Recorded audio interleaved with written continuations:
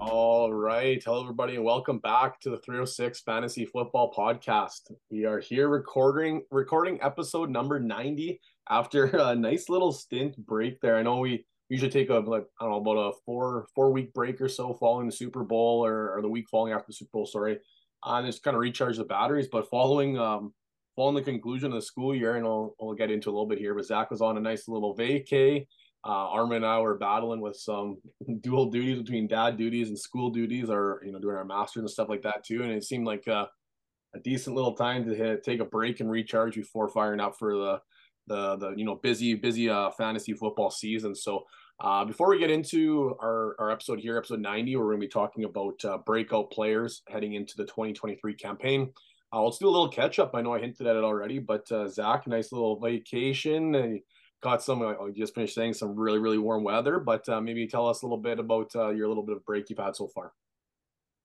Yeah, like you said, my wife and I we went to Italy for just over 2 weeks there, and uh kind of did like all the touristy stuff that you would expect people to do while they're in Italy, and I did some other really neat stuff, and got to experience like some of the hottest weather that I've ever been in, I guess. Couple days over 40, so uh yeah, real sweaty, but it was well worth it. Over under on how much gelato you had there, Zach. Oof. If you said two a day, you'd be pretty accurate. Attaboy, attaboy. For those of you doing the mental math at home, we'll just move along. Armin, how about you? The little break. I know we finished up some school and you had some masters. You had a big paper that was due. I think it was the last day of our classes, actually. You had a massive paper and you said you're enjoying some dad life, but how's the little break been treating you? It's been not too bad. Unfortunately, I haven't been up to too much though as well because I'm not only doing the dad duties, but I had a rugby game the first week of our break here and ended up bruising my ribs. So I've been limping around a little bit around the house, trying to grit my teeth and not let the wife know how injured I actually was. It's not that bad. It's not that bad, I swear. Yeah, yeah. But it was good. It's been a lot of fun. I played my first game back last week and played the scrum half for. And if you guys who don't know rugby at all, it's pretty much you just grab the ball and pass it out. So I wasn't running into contact at all. And when I had to make tackles, I was just kind of holding guys up rather than going to the ground because it hurt every time I went to the ground on a guy. But it was worth it. It was a lot of fun, and glad to be back, and glad to be back doing the pod, and excited for the fantasy season coming up. We're in training camp now, and we got our first exhibition game this week. It's exciting, man. Yeah, I'm thrilled. With that break, I completed my master's degree, so I am like completely done school now. So like if I was not all in on fantasy football season before, oh boy, look out because those Sundays are going to be uninterrupted. I took a picture, I put it up on my Facebook there. I put Wells in a Detroit Lions onesie or a little, like one of those diaper shirts. Oh man, I just picturing like in 3 weeks' time, we'll just be sitting on the couch watching football, and it's gonna be deadly. So I'm really really looking forward to that. Got a big golf tournament coming up this weekend, so finally getting back on the golf course, which is gonna be nice. Been few and far between, obviously, with dad duties and with masters stuff like that. It's been difficult, but try and get out there as much as I can. But renovations are gonna be takeover. Got to put up a new fence. I got to do my shingles, and then I'm also still doing some like minor stuff too. So for the most part, that'll be the end. We'll be back to work, which I'm trying not to think about too much. But regardless, let's get into things a little bit here. So a couple things we are currently, and maybe I'll be able to put up some stuff on some social medias here in the next little bit. We're currently doing our EC5 draft. It's a charity draft that Zach kind of got us involved with last season, and it's based out of Europe, and it's kind of a little similar to like the Scott Fish or something we do, where the money that is raised goes towards charity. So we're in the process of doing that draft right now. I'm not going to hint too much at our quick question of the day, but things are going a little slower than we'd like, and actually worked out somehow perfectly. What'd you say, Zach? There's about what how many entrants are there this year? Do you know off the top of your head or even ballpark? I think he said 300 was the goal. So even say for a round number, say there's 300 people. Somehow Arm and I end up in the same division of 12 people. So some way somehow Arm and I out of 300 people all across Europe and a little bit of I guess not too much out of North America, but somehow me and Armand are head to head in the draft right now. But which leads me into my talking point that just another league that we have to go against each other, yeah, man. exactly. It's not like we're in enough of them. Hey, Armin. Transitions me perfectly into just to keep in mind that our charity league information is going to be coming out shortly. Same as always, we're looking to tweak things up and looking to make things a little bit different each year to make it fresh, make it fun. So if you at home are listening, if you have any recommendations or anything that think, hey, in my league I did this, it was a lot of fun, maybe you should consider doing that. Fire away at us, and we'll put something on our Instagram story there too that you can comment and share things that you like. Because within a couple weeks here, we'll be sharing that information as well as starting up our draft for our charity league too, which will be very, very exciting. So without further ado, we will get into our 22 fresh quick question of the week. And this one, just because we have lots of content to get into, we're going to keep this one a little bit short and sweet. But the question is, what is your least favorite fantasy football rule or setting? And I know we hinted at this one a little bit, but Zach, let's start with you. Typically I would describe myself as a pretty patient person, but when it comes to fantasy football drafts, especially, I guess I'm not too patient. So the setting that really grinds my gears would be slow drafts.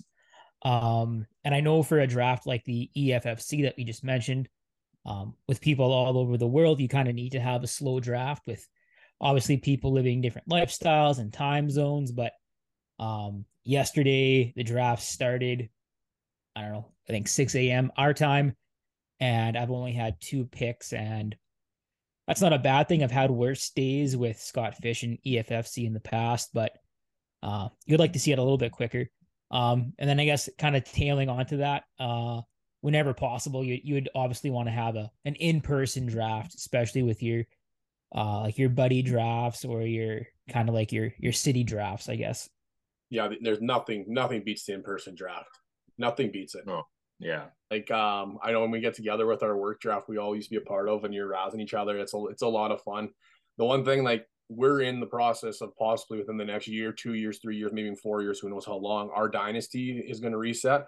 And like I was just thinking, how much fun could that be? Because if you can get somebody on tilt in a dynasty draft, that's years and years of pain because you caused on an in-person draft. Like, could you imagine panic picking somebody, like, for example, like, I don't know, like, you panic picked Cam Akers in the second round because guys are razzing you because you took a terrible running back pick, and like, I don't even know. Like, I think that'd be so much fun for years and years to come. You can just say, like, yeah, that guy's on your roster because we are razzing you the whole evening. I think that would be just absolutely delightful. But Armin, for dynasty in-person draft, how long would you put the timer though? I think you got to go like 3 minutes. No, well, I guess it depends. Like, in my head, tell me if I'm wrong with this. I think you go 5 minutes per pick, but you start during like kind of early afternoon, morning. So it'll be a long time, but then you would have those sidebars where it's like, hey, Armin, let's go to the side here. I'm going to trade this third round pick. I'll give you a 5th round and a 7th for a 2026 first as well. You know what I mean? Like, you could have those sidebars, but Yeah. you need like 5 minutes per pick. But could you imagine ripping in and out of the garage? Like, let's have a sidebar in your guest bathroom quick. I gotta offer you something. Like, yeah, I like that actually. I like that, especially because it's dynasty, so you're only doing it when the league resets, right? So it'd be an event that happens rarely, and then you can make a big deal out of it. I like that actually a lot. Swoop in too, like Zach could hear us making an offer, and Zach could just swindle in like he normally does, and somehow offer a slightly better deal and undercut me, which is pretty standard. But just break Lexi's nail room door as I kick it in. Yeah, damn it! I know I can beat that offer. I know it. Just let me know. Some of the trades I've seen you make, Jordan, I'm like, man, I could have beat that. What the hell? Yeah, just surprised Zach didn't swindle in earlier. That's all I got to say. Armin, what's your rule or your setting that you wish to change? So I couldn't think of a specific rule, so I kind of more went with just something that bugs me in fantasy that I wish there could be a rule for is I hate when a guy gets injured in the first quarter of a game and you can't do anything about it. Like it ruins your fantasy week, you get a loss, and like we talk about trying to emulate it kind of like real football sometimes with like trying to make the quarterback position more valuable but not too turbocharged and everything like that, right? Well, on a real football game, as a real coach or real manager, guy gets injured, you put the next guy in. So I wish there was some sort of setting where you could like those bench players that you have that aren't in your starting lineup, like if you don't want to do best ball, you could pick like one or two of those guys to be the sub, like a sub spot, Yeah. where if a guy gets injured in the first quarter or first half of a game, the guy that's setting your sub spot on your lineup gets slotted into the position Like and gets you the points. you get carried away, but I mean, even like one or two, it could be feasible where like if one guy gets hurt, whoever's in your one spot and then your two spot, where just like setting your lineups like a flex spot, you put that guy in there. That if there's a guy that gets injured, say within the first 10 snaps or some arbitrary number, that Yeah. you just automatically just fill it in, just like almost like an insurance policy. Yeah. Could even make it like a depth chart. Rank your bench at the beginning of each week, 1 to 4, however big your depth Because it depth could get super is. cheap, where it's like just grab your next best player off your bench, and it's like could be like Jermichael Hasty who put up 20 points, and it's like you would never start Jermichael Hasty, but somehow you get this like cheap rule. But I could see something like that where, I mean, it takes a little bit of the randomness out of fantasy football, but it does make it a little more like I guess almost fair in a sense. You said more realistic to the game of football. Yeah. The one I put down here, and I'm fortunate enough. I think actually all of us are fortunate enough that we're in a league. The only one I say would be close to it is maybe in Armin's league, where there's no such thing as a trade veto vote, or on ESPN how they have the veto button. If trade goes through, you can press deny, deny, deny, and enough guys vote on it that they can deny a trade. And especially in Dynasty redraft, I still don't like it, but I can see the path of to why people might want. So the guy that's in last place completely bails on his team for first place, and not necessarily collusion, but it's just real cheap. But if two teams are equally, making a trade, one person sees the path of how they make their roster better, and the other sees the path of how they make their roster better, and they agree upon a trade. It shouldn't matter what the other people in the league decide. Like Armin even just said, oh, I saw that trade that went through. I think I could have beat that. That honestly, that's probably my thought process on every single trade that ever goes through. It's like, oh man, I probably could have beat that. Why didn't I? If I would have known, I could have made an offer. And if a guy's pissed off enough, or if it's a competitor, he can say, yeah, I want to veto it because either it makes my competitor better, or I could, swoop in and make a better offer or whatever. The only time I ever think a trade should be vetoed is if there is clear collusion that was done, and that's up to a commissioner to make that decision. That it should have nothing to do with anybody else within the league to make that ruling. But maybe Armin, you want to share like how you do yours, because that'd be the closest league I'm in where there is some sort of like veto situation. Yeah, so I have it set so that the commish can veto it or has to put the trade through once a guy makes the trade. And pretty much when a trade comes through, I announce it to the league, say if you have any like big issues with this trade at all, you have to put it into the chat within the next. I usually give 24 hours notice, but it also depends on when the trade went through. Because if it's like Saturday evening and the guy wants to play that guy on Sunday, then I'll make the time clock a little bit shorter. But yeah, give the guys time to speak up if they think there's something fishy going on, and then I just put it through if nobody says anything. So Still on the same lines where it's that clear collusion, or there's something that what's going on, so it's not just processed through. So that's yeah, that's one thing I exactly. kind of like. But I will say it was suspenseful when we made that trade. So I think that might have been the first trade to actually get made through in that league. And then, man, it was suspenseful because it's like, hey, I got 3 hours until somebody like complains enough that this trade doesn't get through. And like that trade clearly made my team substantially better that year, but I Yeah. completely forfeited my future. And I was looking at that trade now. Holy man, did he clean house? Like he gets to keep Garrett Wilson as like a 16th round pick. And like so many aspects of that trade is like, oh boy, I made the wrong choice. I didn't make the playoffs. So I really future real bad. Yeah, made a mistake on that one. But Yeah. Well, I don't know. And that's Yeah. I kind of segue into this portion of like, we want your recommendations because there's parts in leagues that people like and people don't like. And obviously, our charity league, there's not a lot on the line. We got some signed memorabilia, we got some fun stuff to give away. But at the end of the day, it's for charity and it's for fun. So we want to make this league as enjoyable as possible. And we want people talking about like, oh man, we had so much fun. This was unique. This was unique. This was different. Not, oh yeah, they vetoed all my trades and the draft took 14 hours and all these different things. So we'll try and make this year's league as fun as possible for those of you at home. Transitioning here, there's lots going on now. I know in the last episode we talked about it was kind of that phase where we were waiting from OTAs and going into actual training camp where things are going to start to happen. And we're at the point here where things are starting to happen. I've just been handed an urgent and horrifying news story.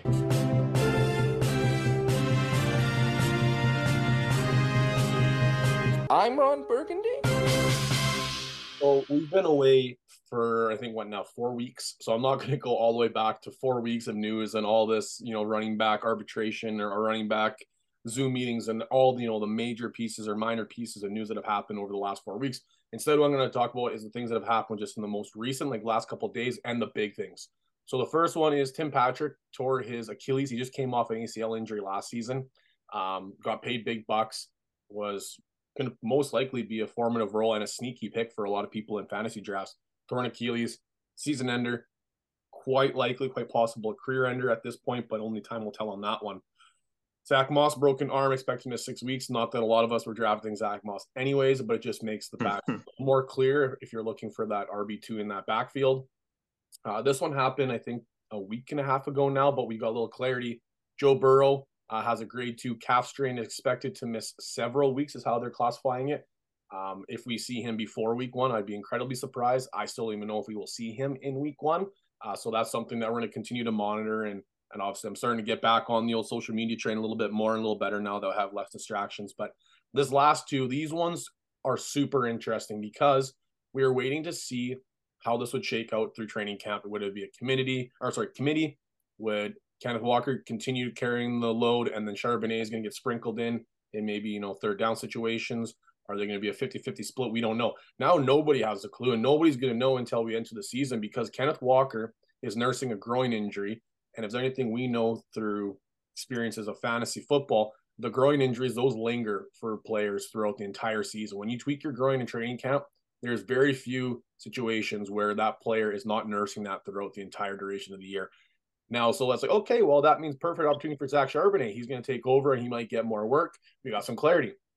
No, he has a shoulder injury and is already listed as out indefinitely. So the timeline is up in the air. When you get that indefinitely stamp, that's never a good sign for somebody that's going to miss the entire training camp and most likely start of the football season too. So now we're in a situation where we had two really good backs and you didn't know which one you wanted to now there's none of them. And obviously Seattle's going to have to either bring somebody in or we're going to see some of those fringe 3s and 4s that were just kind of depth pieces on that roster take a little bit more of a takeover on that in that backfield. But there's no person rather ask his opinion on this one because I know it sucks because he has both of them on his dynasty roster. But what's your thoughts? I don't know if you've got to take a look at too much of this here yet, Armin, but what are your thoughts on what Seattle's going to have to do moving forward with these two backs?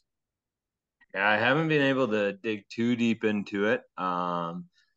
Kenneth Walker, like you said, the groin injury can linger a bit, but Kenneth Walker is still young, right? He's only 22 yet, I believe. If they let him take his time during training camp, they know what he is, they know what he can do, right? It's not like he needs to be in full time at training camp here. And if they really let him heal and take care of himself, the positive is that he could be ready week 1 and available and back to full health. The problem is with those injuries, right, is if a guy tries to come back too early before he's fully healthy, and then it lingers and lingers and lingers.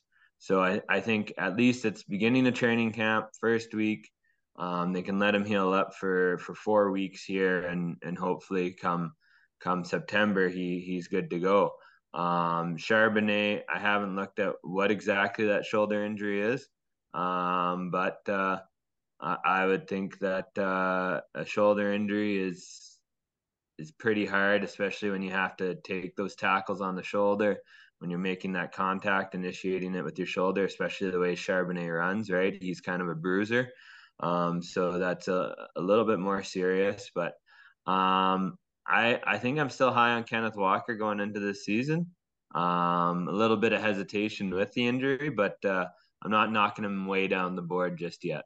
Yeah, it's going to be real interesting because behind those two are DJ Dallas, Kenny McIntosh, Roderick Thompson Jr., Brian Kobach, and Wayne Tulapapa. The fortunate thing, at least, not familiar with a lot of those names, DJ Dallas and Lift, and I'm not super. Yeah. So it might mean a lot more heavy passing offense, at least in the first couple weeks, until, like you mentioned, Kenneth Walker gets healthy, or they sign one of those veteran, I can't get a job type running backs. I don't know if they'd be going after, like Leonard Fournette or Kareem Hunt. I think that's too high of that end.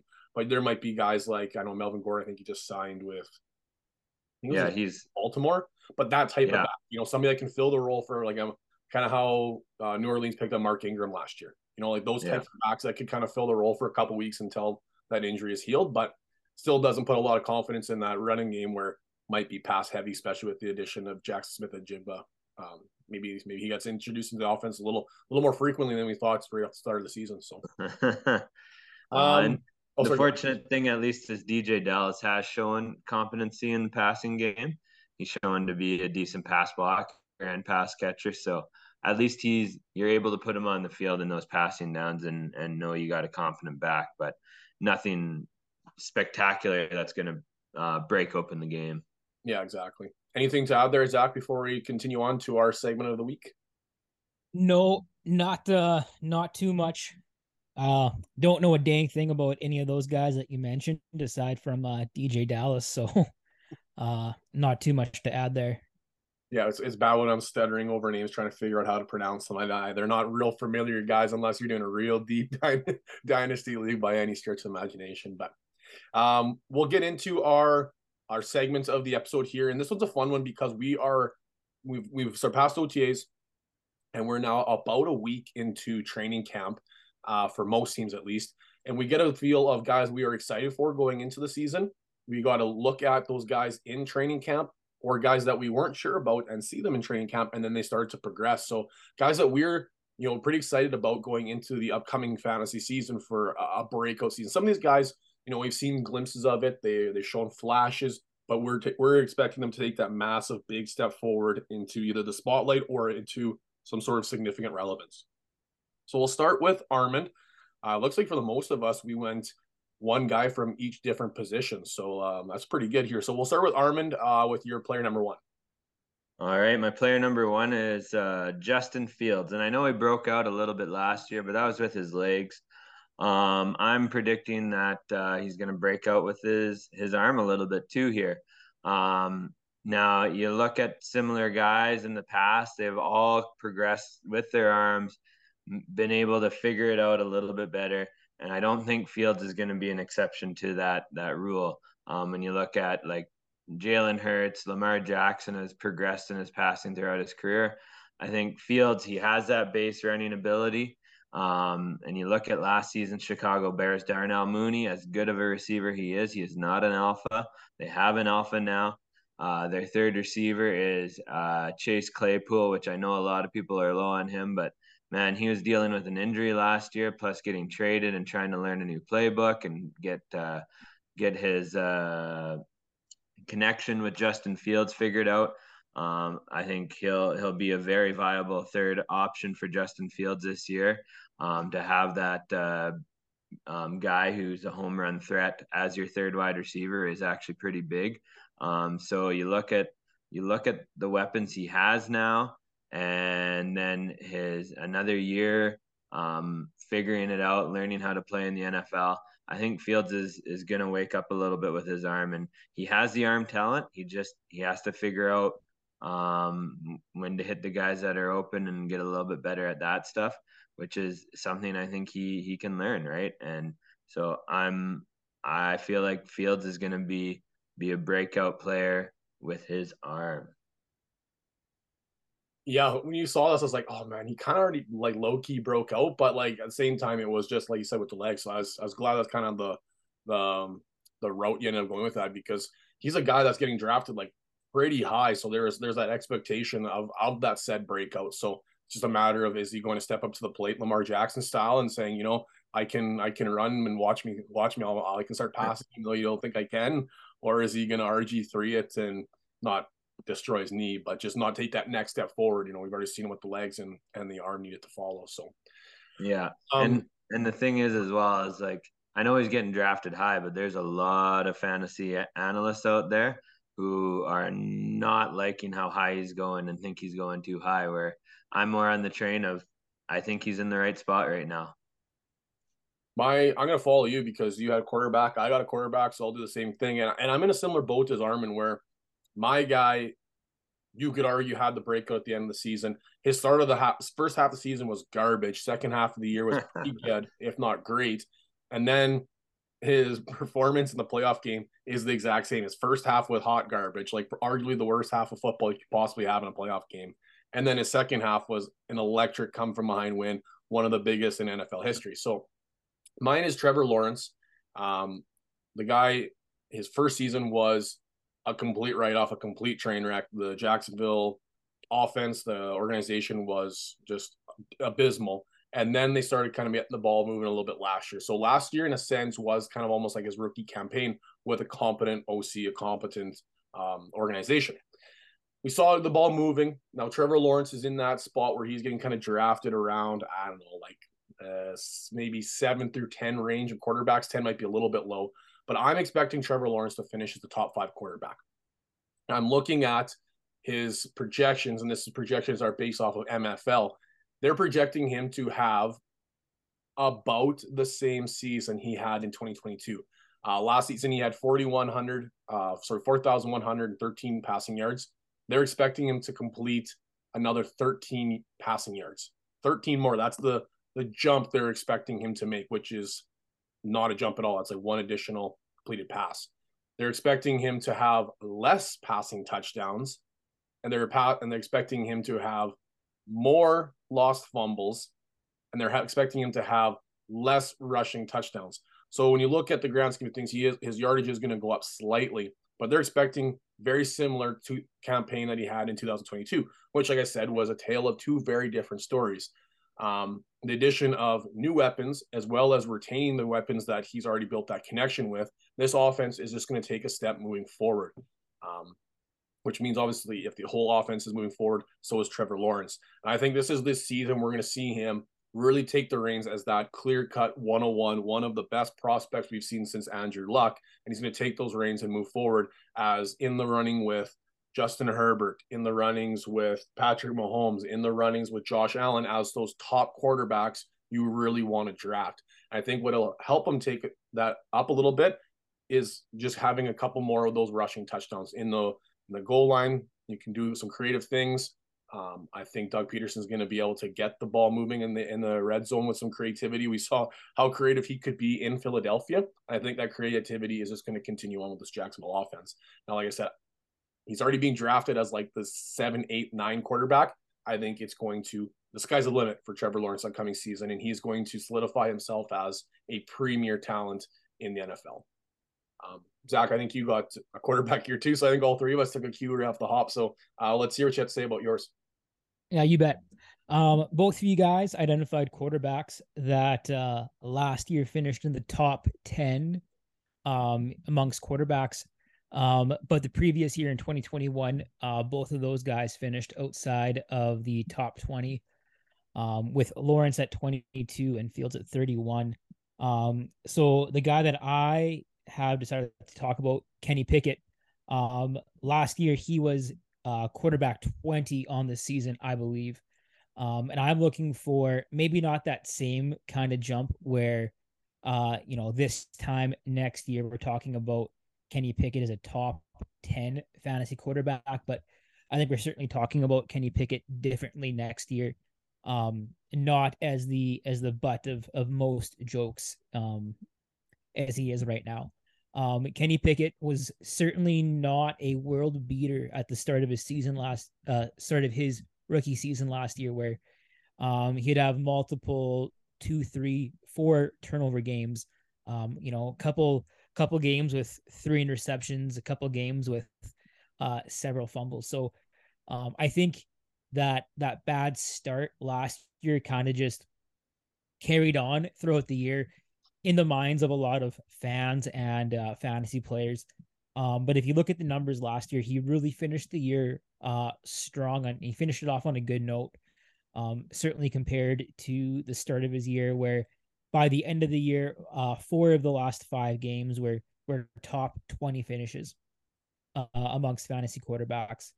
And I think that's going to be about where we're looking at this year, where he's going to be comfortably in that top, I think, 15 range as a fantasy quarterback. So maybe not a person that you want to start every week, but somebody that you could confidently start based on either injury or a bye week fill in, and somebody that I think is going to have a lot of value in a super flex format.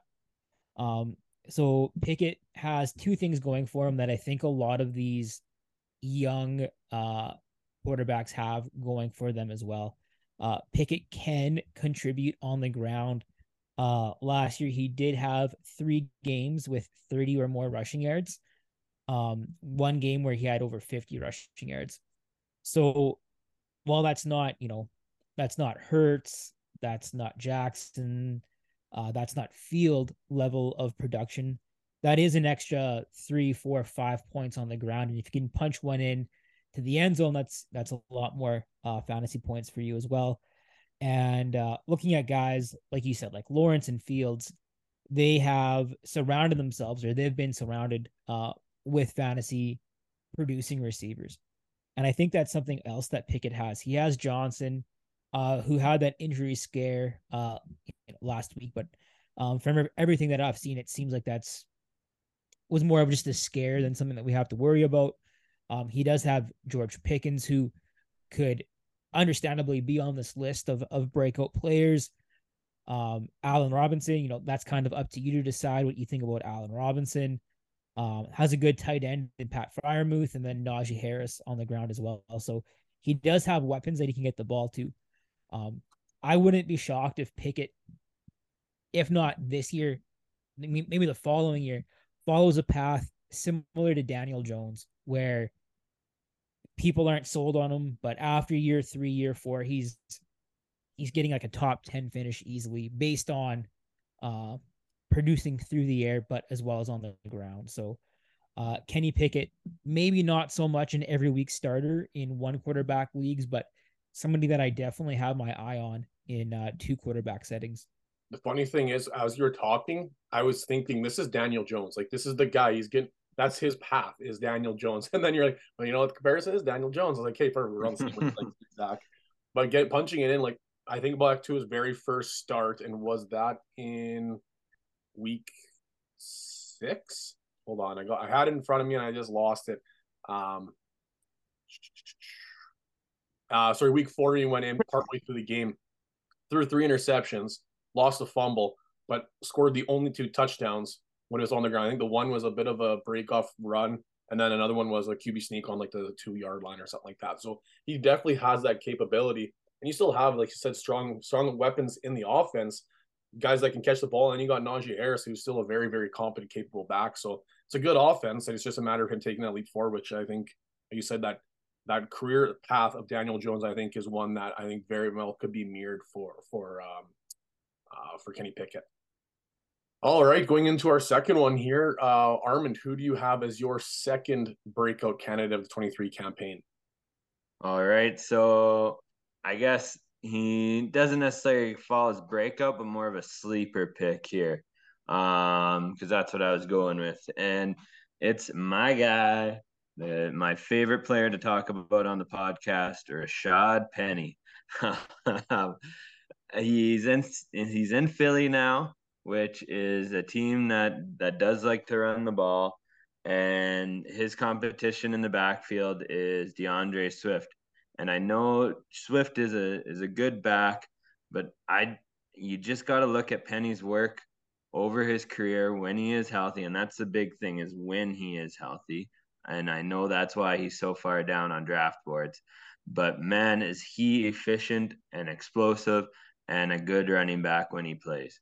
And I just don't see Swift beating him out for those early down touches.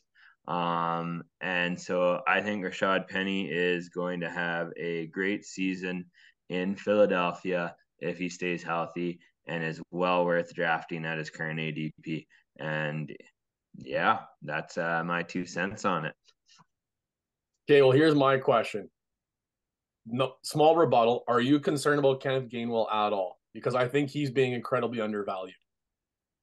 I like Kenneth Gainwell in an NFL perspective, but I think like just Rashad Penny and DeAndre Swift are a tier above him.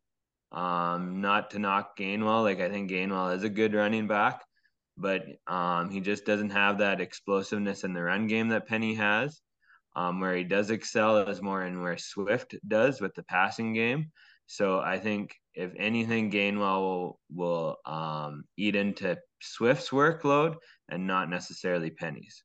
It's funny because I think Penny got first touches in training camp, but they have him listed as number 3 in the depth chart. Like it has like an R. Like I use R lads for depth chart. It's the most up to date. I find him more like, I don't know, arbitrary, not art. Like it's like kind of like an outside lens, not and it's up to date a little more than ESPN. But they have DeAndre Swift as 1, Kenneth Gainwell as 2, and Rashad Penny as 3. So that's kind of interesting to see. I think you can basically put right now any of those 3 in the starting role, and people would argue against or for that individual.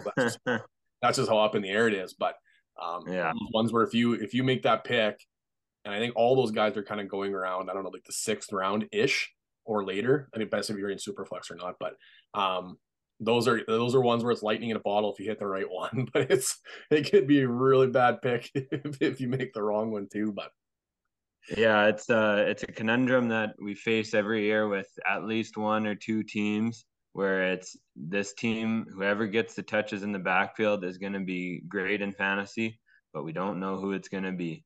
And sometimes it just ends up being a 3-headed monster and you don't want any part of it. But if you end up getting the guy that's going to be the monster in that backfield, you're loving it. So I'm going to transition here into my second guy. And this one, if you would have asked me about, I don't know, maybe 3 weeks ago, I would have been just hot and bothered, still so in love with this guy. And there's a little bit of cold water been splashed on him with the pickup of DeAndre Hopkins. But my breakout candidate for number 2 is Chigaziam Okonkwo. Chig is what it kind of goes by, Chig Okonkwo. He is going into his 2nd year as a tight end for the Tennessee Titans. And for a lot of people, this might be a deep cut. This might be one where you are unfamiliar with this name unless maybe you play Dynasty or watched a lot of Tennessee games last season. And he got put into the spotlight based off of pure necessity last season because there was nobody healthy in the entire offense.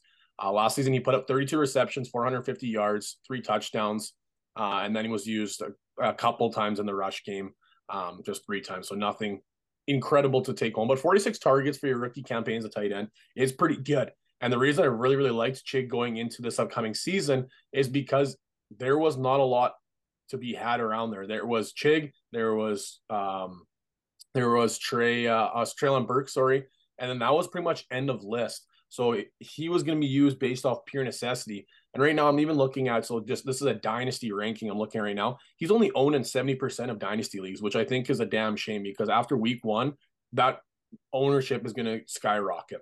I think he is going to continue on the success he had. I was just looking at the depth chart of that football team, and it is not a lot to write home. They have DeAndre Hopkins, Treylon Burks, who still in his own is unproven due to injuries, and then there's Chig Okonkwo. Derrick Henry, obviously, that's the focal point of that offense, but they use so much play action where it just creates these opportunities for other players to be open. And I do like Chig.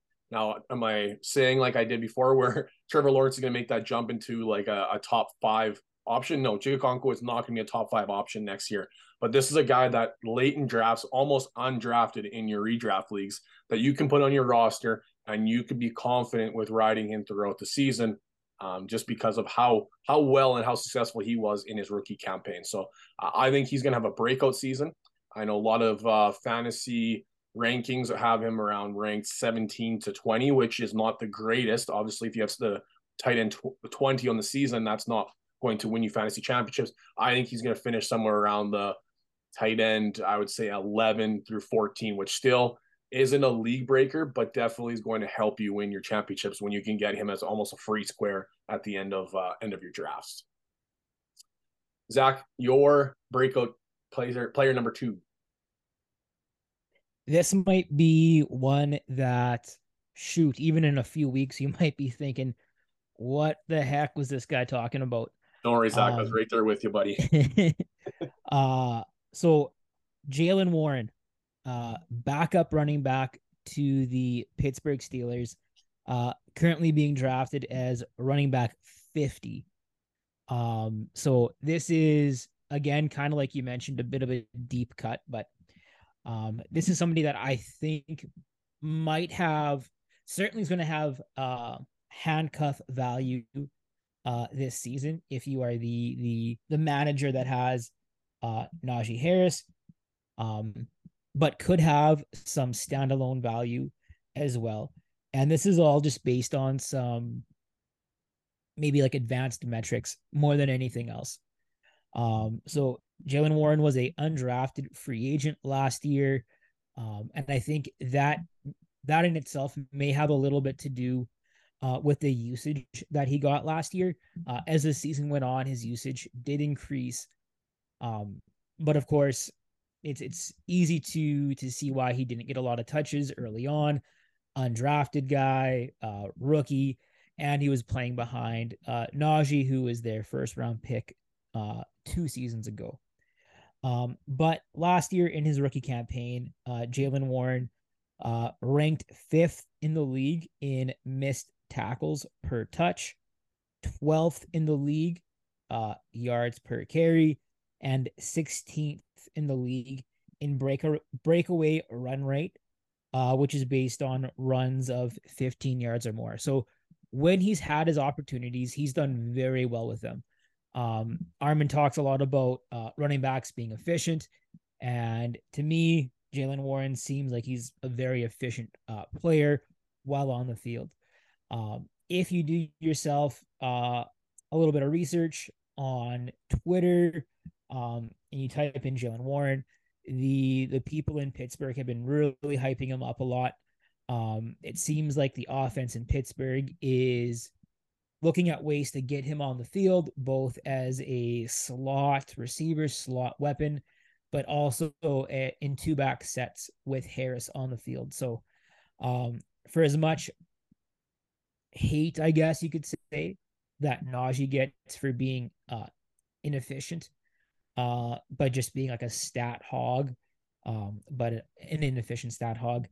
Jaylen Warren, to me at least, he seems like he's kind of like the antithesis or the opposite of that, where he might not fill the stat sheet weekly, but he's very efficient when he does. So if you do have Harris as one of your first picks in the draft, maybe getting Warren towards the end would be a really good idea. And you certainly can do a lot worse, I think, at the end of your drafts. This is an incredibly sneaky pick, Zach. Like this one, when you put in the docket, I was like, I like this one a lot, especially if you are somebody that is a 0 RB drafter. You cannot leave the draft without this player as a 0 RB drafter, because I think honestly he's going to have standalone value. Like Zach mentioned, if you took Harris, this is a good guy to pick up at the end of your drafts as an insurance policy. I think he's going to have standalone value as well. So if you're a 0 RB drafter, this guy is a guy that you can get, like Zach said, as the RB 50 that you can throw on your roster, and I think you could plug and play him throughout the season. Going into our final players, Armin, do you want to share your third and final breakout player? All right. So my third and final breakout player, kind of like Zach's, where the local media is buzzing around him and it's starting to catch on in the NFL. And I'm going to give a little mini hot take here because I want to be ahead on this guy, because I was a little bit ahead. You guys can attest. He's on my taxi squad for Dynasty. I held him since last year. And that is Justin Ross, wide receiver for the Kansas City Chiefs. And he was coming into training camp as a guy that is on the bubble for even making the roster for the Kansas City Chiefs. But if you're looking at the hype right now, he is starting to become Patrick Mahomes' favorite target during training camp. And then you add in the fact that Kadarius Toney has gone down with injury, and Justin Ross's pedigree in college before his draft stock fell from a spinal fusion that he had to take care of. That just got teams scared of wanting to take a risk on him. He's a great player, and he's attached to Patrick Mahomes. I think that pedigree and his early breakout age from college, I think he is primed to break out this year. And my extra bonus hot take today is he's not going to be the passing option number one in Kansas City. That's obviously Travis Kelce, but I think he's going to be wide receiver one in Kansas City this year. I think he is the wide receiver to draft if you're trying to draft a Kansas City wide receiver, and you get him for really cheap right now yet. Based on the news, I think you might be on the right path there, especially from what Sleeper's been pumping out the last little bit there, Armin. Yeah, you wanna try and get on this before other people do. So check your dynasties, see if he's still available. And then if you're in redrafts, try and keep the hype down on him in your league so that you can still try and get him cheap, so you don't have to try and reach for him too much. But the hype is going up, up, up. So just continue to watch it, because if you saw that nasty route he did the other day, it was trending on Twitter, I believe, where he totally ghosted the DB and had time to wipe his hands on his towel behind his back before making the catch. Yeah. I'm gonna continue on here with my second one, or my third one. I apologize. And my last one, almost similar to what Armin said for his second one. This is a late breakout. And it's almost a fantasy sleeper in the same sense. But the player I'm going to talk about here, this is now going to be his 7th year in the NFL, and was a highly drafted guy. And actually, my very first dynasty draft, I took over a team, and then it was the rookie draft. If my 201 pick, I took this guy, this running back. And since then, he's hit the waiver wire multiple times on different teams as an insurance policy. And that's Samaje Perine for the Denver Broncos. He was drafted originally from the Washington Redskins at the time. Has bounced around, was with Cincinnati, and now is going to be with Denver. And the part that makes this really interesting is if you would have asked the same thing again 10 days, 11 days ago, whatever it was, when the pup was released, Javonte Williams was a guaranteed line on the pup. His knee was destroyed. It's going to take forever to come back. And he has not been placed on the pup yet, which is surprising to me. Javonte Williams, for those of you that don't remember, had a catastrophic knee injury, like J.K. Dobbins style, who's still struggling with the knee injury several years later, catastrophic knee injury. So I expected for sure for him to miss time, at least for a few weeks, come back, not be 100% healthy, maybe healthy the following season, which would leave the doors wide open for Samaje Perine in this Denver offense. Now, flashback, I don't know how many years the listeners have been playing fantasy football for, but when Sean Payton was with the New Orleans Saints, you wanted his running backs. Didn't matter if it was a committee, didn't matter if it was a workhorse, whoever it was, you wanted the running backs because it was one of the, I think it was top 3 fantasy points per running back room for several years running. 1-1, 3-1, 2, something along those lines. So in a Sean Payton-led offense, you want the running backs, which if Javonte Williams is not healthy, Samaje Perine is the one. Even if Javonte is kind of healthy, he's not going to be the workhorse back because you're not going to give the reins to a guy that just had a catastrophic knee injury and is still kind of nursing it coming back. Now, kind of backtracking a few times here, Samaje Perine was very successful as well with the Cincinnati Bengals. Last season, he had a few actually very relevant weeks when you look at his production. In week 11, he had 28 points, which was, I think, the second highest other than the massive, ridiculous breakouts game or massive game of Joe Mixon. He had 4 or 5 touchdowns. 28.2 was the next best week of the running back room.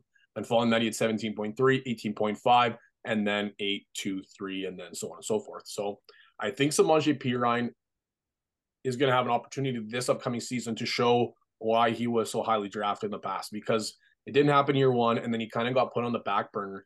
And in his rookie campaign, which I mentioned was very disappointing, he had the most, he had the most rushing yards of his entire career in that, and it was 603. And after that, he had the injury 32. After that, it was 16, 301, 246, 394. But what he also does get done is in the receiving work, where last season he had 394 rushing yards, but he also had 287 receiving yards and 4 touchdowns with 51 targets, which is very, very good.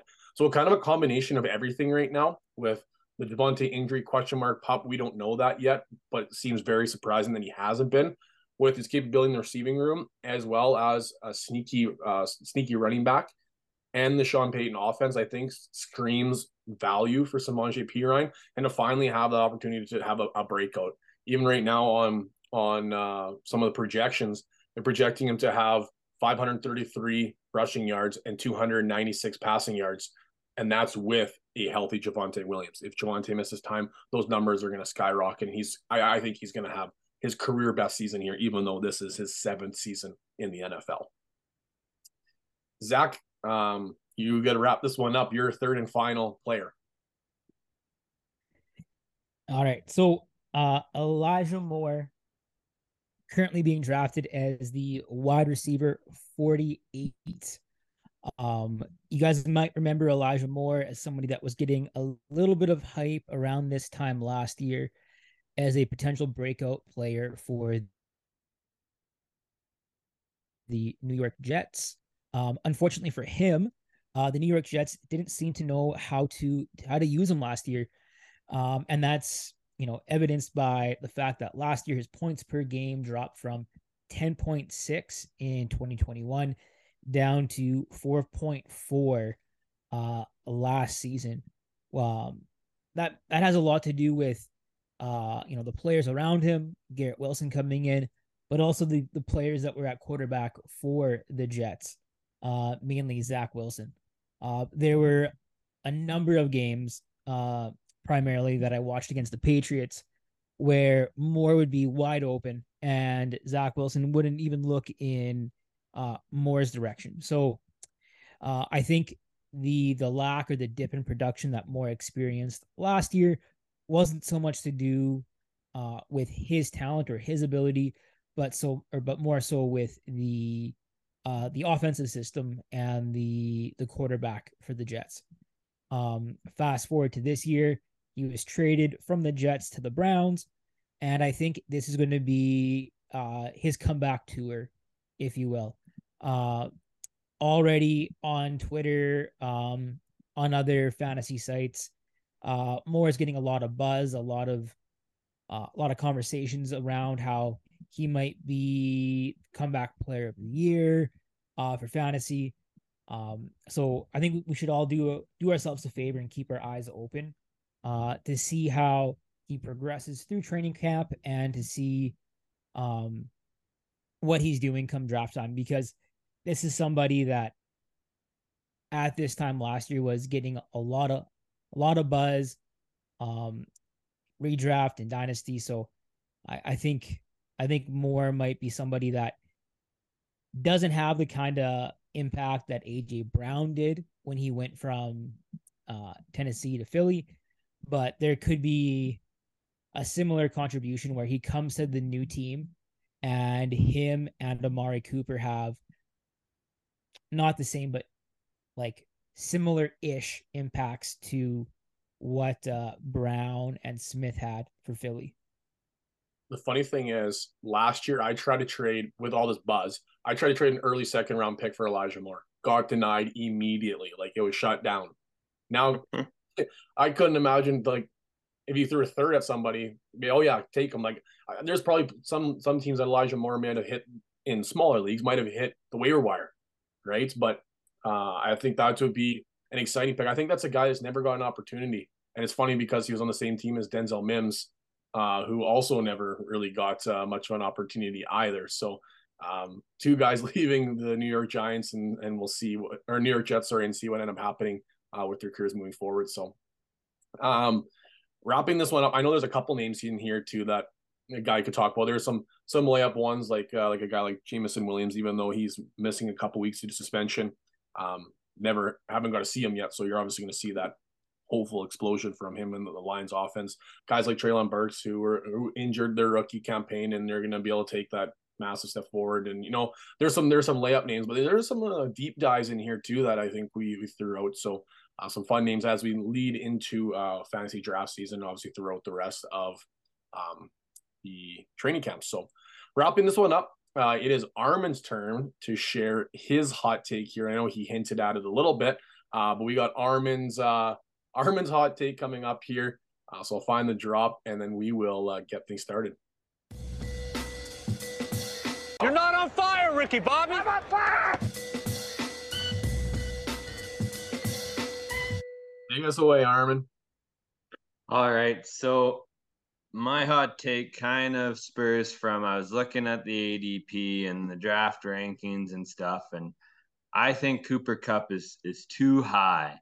He's still living off the hype of that amazing season that he had, and gosh darn it, it was an amazing season. He was a fantasy league winner that year, but I think everyone's expecting him to come back this year again, just like last year they were expecting it, and put up the same stat line and be just as good. And I think he's going a little bit too high. So it kind of inspired me to go a little bit more ice cold and spicy hot with this take. And instead of just saying Cooper Kupp isn't going to be a top 5 wide receiver, I decided to look at the 5 wide receivers that I think are going to finish ahead of him. And that's not to say I think Cooper Kupp's going to be wide receiver 6. I think he's overrated, and I don't think he's going to be a top 5 this year. Might even be lower than that. So my top 5 wide receivers this year that I am predicting it is going to be, and I'm going to try and put them in order here. I'm going a little bit of a homer pick here. Last year was ridiculous at the stats. I don't think he's going to quite reach that level, but I think he's going to remain the wide receiver 1 this season, and that is Justin Jefferson, wide receiver 1 this coming season. Wide receiver 2 this season, I'm a little worried about it with the Joe Burrow news, but I think he's still going to finish it as the wide receiver 2, and that is Justin Jefferson's college teammate, Jamar Chase. Wide receiver 3 is our offensive rookie of the year last year. He now has a QB that is head and shoulders above his QB from last year, and that is Garrett Wilson is going to be the wide receiver 3 this year. Just you guys watch.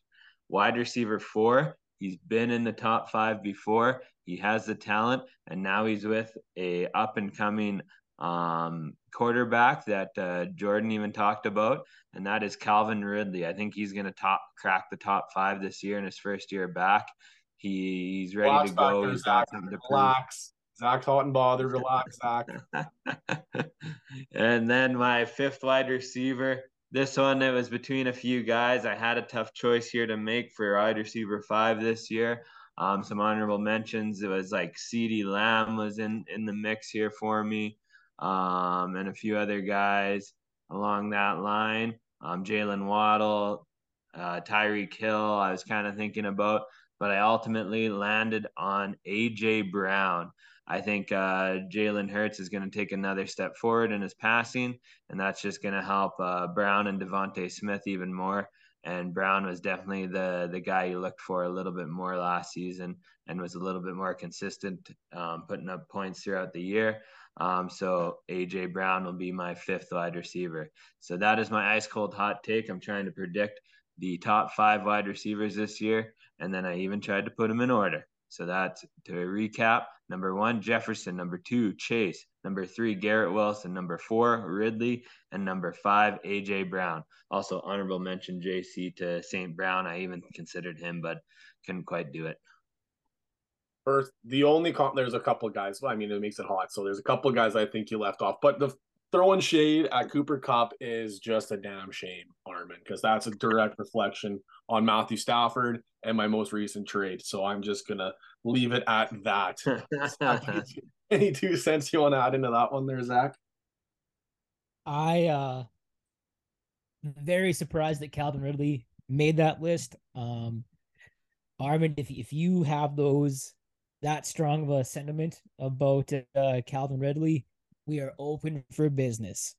The Armin's like, All no, right. I meant Send me top some 20. offers here, Zach. Send me some offers. I actually have him ranked as the top 20 guy, Zach. That's what I'm going to try and buy him at. But then he's going to finish as a number 4. So yeah, anything's possible. Yeah.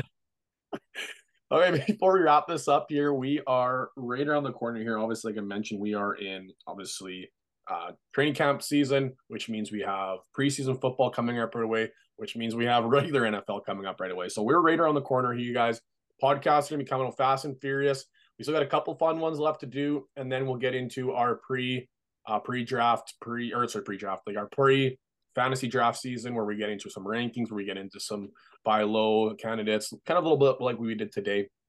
And then we get started with charity league, and then it's the fantasy season, where it's week 1, week 2. We're getting back into the nitty gritty. So it's gonna be a fun time of year here. We're super excited. Fantasy football is here. We're back and we're talking. We're excited. This is a good time of the year. So if you are interested, like I said at the top of the episode, if you're interested in the fantasy football charity league, message us if you have some recommendations for some changes in the league or anything that you think would be a fun addition. Let us know, and then we'll start putting that poll out there for people that are interested to join. So without further ado, that wraps up episode 90. Thanks for listening, everybody. Take care, and we'll talk soon.